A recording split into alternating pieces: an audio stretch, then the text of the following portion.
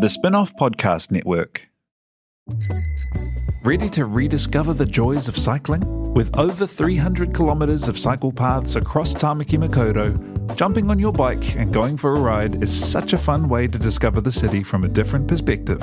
Cycling is getting more and more popular across Auckland, so now's a great time to join the hype and give cycling a go. Head to at.govt/cycling to find your nearest cycleway today.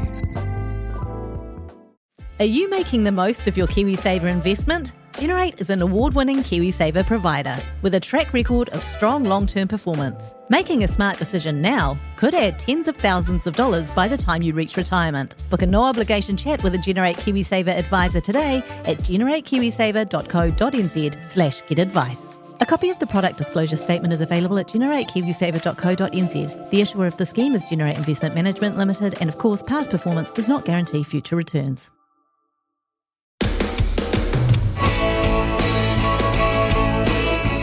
Kia ora and welcome to Remember When, where we take a short break to look back at the trends and phenomena that defined our time as youth in Aotearoa. Today I am joined by Daylight Creative Content Manager Eden French-Putu and the Spin-off Managing Editor Duncan Grieve. My name's Jane Yee and we are together to remember when Jersey Shore. Mic drop. Jersey Shore was a television show that aired on MTV from 2009 to 2012. 6 seasons crammed into that 3 years. In my mind, there's only one. Yeah. The first season? Yeah, the first season was like a cultural phenomenon, and then it just became a commodity like everything else. But it felt like it gripped the world. It redefined reality TV. This was back when reality TV was reality TV. Like, it just it didn't feel like majorly set up or anything like that, apart from the strategically putting these people together in a house. Yeah. It really just followed kind of what they got up to, right? And it was also about like the kind of Italian Americans of the Jersey Shore, the culture of them, the language, the GTL, as we were just discussing. Like, it felt like a window into a subculture, which on some level, if you look at the amount of engineering that's in reality TV now, feels kind of lofty, even though the actual product was a little crass. I loved it. I would have been 11 when Jersey Shore came You out. should not have been watching the Jersey Shore. I know. I was thinking about it as well because I think I started watching it because it was on MTV and MTV was cool. And I'm pretty sure I used to watch some episodes with my mum and dad too, which is weird family bonding. And sorry, mum and dad, for telling people this. No, that makes me watch it together. That makes me feel better because as a parent, my children are watching things I'm sure are totally inappropriate for their age. I was mature for my age. But at the time, I obviously didn't drink, didn't party. So I was like, oh, yeah, that looks like a feasible lifestyle. Don't worry, because... So it was a formative watch for you. You were like, yeah, this is how to live. I was also living through the relationship dramas of Sam and Ran, you know? Let's look back at the characters who graced our screens. We had JWoww, Paulie D, Sammy, Snooki, of course, The Situation, Vinny, Ronnie, and Angelina. They were the season 1 cast. The only person I think who changed out was Angelina. Yeah, I have no was memory replaced of her. by Dina in season 3. Oh, right, and to Dina 6. was Snooki's cousin or something? Was she a cousin of someone? But we're only talking about season 1. Yeah. Don't even know who Dina is. I remember it, but I never really watched it. I didn't really dig in. I don't know what was wrong with me. It seems like the kind of thing that I just sort of been all over. But at the time, I just remember catching occasional episodes. So I know the basic premise. I watched it quite obsessively. Kerry Ann Nelson, former GM of the spin-off, was working at MTV at the time and did an extremely good job of prepping the New Zealand media that this phenomenon was coming. In fact, I interviewed Snooki for Sunday magazine, which, I mean, it tells you something about. Did you get to meet her? No, it was a phoner, but it seems wild to think of an interview with an international reality star being something that would rate for the refined palette of Sunday magazine in this day and age. But, I mean, on some level, that was because of the way that Rose Hall, who was then edited. I also interviewed Taylor Swift for Sunday, which, again, doesn't feel like something would happen nowadays. But it also shows you just how impactful that show was, because it was, normally I feel like with reality TV, it's a sort of a slow process of just incremental transgressions that get you to where you are. But it did feel like Jersey Shore, both because of what it showed on screen, but also just like the hurricane strength of the personalities, it was just like a monster leap. And it was, there was a lot of stuff happening in that house. What are some of the things that you remember? Well, GTL, as Duncan referred to before, Gym Tan Laundry, that was the lads, what they'd do. So their days, that's what their days would entail. Hard life. Going to the gym, getting Going a to the tan. gym, tanning laundry, and then going out to town on benders all the time. Lots of relationship dramas. So Ron and Sammy coupled up quite early on, and then I remember season 1 followed a lot of their relationship dramas, which is quite intense as an 11-year-old to be watching that. And they'd bring people home as well from the outside, right? Yeah, all the time. And then they'd like show these people and you'd like meet them, but they wouldn't really say much. It would just be, yeah. They were actually doing sex on camera, right? Like I feel like I can see these like night vision goggle Which is scenes. just, it's nothing these days. I mean, you've got like Too Hot to Handle and Love Island, and that's just par for the course. But back then, doing the sex on camera, whoa. And what would they call them? Grenades. That was the thing. Like some of the stuff. I mean, almost none of the stuff is aged well. Let's be honest. But the grenades culture of like, am I correct in defining it as in like you've got someone that needs to be leapt upon to save. Like you might have a couple of people, one of whom is an attractive prospect, and another of whom is just, someone's got to take one for the team, to use another obnoxious expression. This was all just like part of the vernacular culture of the show, and it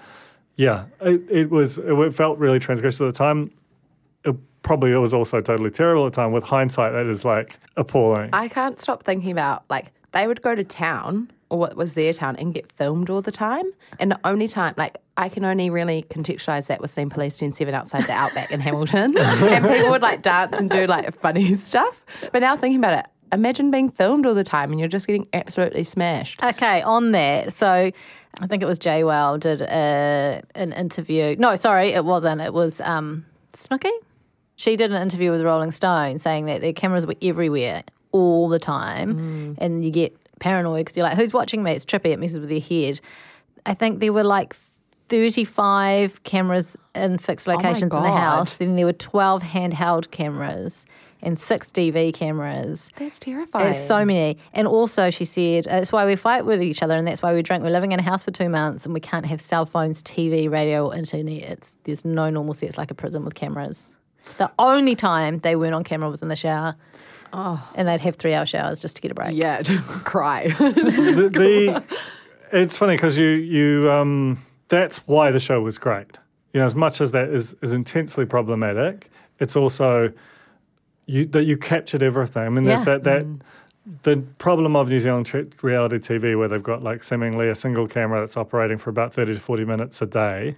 So you miss everything. You have to explain it all. Even the normal amount of footage you get, that is just like a phenomenal amount. And there were clearly like no boundaries. So they'd go so late into the night. They were like out of their minds, drunk. They're interacting with the public. The whole culture of what was showable. Like you'll never see that like again, surely. I have a question. If you're a conquest, for lack of a better term, out in the town, and you end up coming home with someone on the Jersey Shore and you find yourself at the Jersey Shore house, at what point do you sign the release, the talent release? Like, does a producer stop you but before you're about to walk in the door and go, we just need to get you to sign this? Yeah. Or do they wait until after the sex has happened and then go, by the way, if you want to be on camera, then you need to sign this? I mean, surely it's on your way into the club. It's a condition of entry. There's an MTV show happening here. Back when being like an MTV show, this was the last MTV show that was a phenomenon, right? Like you had, Jackass and like Teen Mom and so on. Like this one felt like a mass cultural phenomenon in a way that kind of isn't really possible anywhere anymore. So people there would have been no scruples about doing it and then you've got them for whatever goes on. But that's the craziness. morality, no good. And even Geordie Shore, when it came out afterwards, it just wasn't the same for me because, it's obviously a different country and completely different culture and a different name, but it just wasn't the same because I just always associate like Paulie D, JWoww and Snooki and like that crew being the OG. So everything else just felt like a weird replica where they weren't as authentic. There were a number of spin-offs. There was obviously, as you mentioned, Geordie Shore. There was Warsaw Shore, which is fun to say if nothing else. Super Shore, Acapulco Shore, the Paulie D project. That's just to name a few. Super Shore? I don't know. Should have done a North Shore one. I feel like North Shore would be. Imagine that. North Shore. Oh my God, it's not too late, in my opinion. Browns Bay, rocking up. So I'm pretty sure that, like, when the spin-off was around, i.e., like, whatever, post 2014. You're going to talk about Mount Maunganui, aren't you? Oh no, I'm not. Oh. That remains a great. We actually, this is crazy. I was going to say that Geordie Shore characters used to come here and go out partying, and that was kind of part of the promo for the thing. I'm sure that we covered that on the spin-off, but that's right. We like me and your. You can say ex-husband. Okay. It's fine. And your ex-husband, Joel, and Amber, who now runs Hexwork Productions, pitched a show called The Mount that was like a direct New Zealand kind of cousin of Jersey Shore. They did to GC. MTV. They did GC. Oh, well, that was kind of... Did you ever watch that? Yeah. I just remember the theme song. It really sticks. I'm not going to sing it. But Well, that was our answer to it, though, right? It was That the closest thing we the ever closest did. thing. Yeah. But That was a Mount big would- controversy. Mount would have been funny. Mount Maunganui and the North Shore are would've two watched shows that. I really want to Yeah. see. Well, let me know what falls through and I'll move. Copyright the spin-off, but we are keen to pursue them. I'd like to think, I was tempted to look up and see what all these people were doing now, but I kind of just want to like immortalise them in amber and just leave them. I think they've got babies, some of them. Again, I don't want to know. I just want to think of them because I tell you what, babies are a real cock block. There's no way you're having the No fun one would time. be DTF when Snooki's got a baby. I tell you that for free. Hey, thank you guys so much for remembering Jersey Shore with me. It's been a real treat. It's been quite a trip and a little bit dubious, but that's fine. That's fine. It's all in the spirit of things. Thank you guys for listening, and thank you to the Spin-Off members for making this podcast possible, and thank you to Te Ahe for recording. Kia ora e te iwi, Te Aihe Butler here, podcast manager at The Spin-Off. If you enjoy listening to our podcasts, consider supporting our mahi by signing up to become a Spin-Off member at thespinoff.co.nz/donate. The Spin-Off Podcast Network.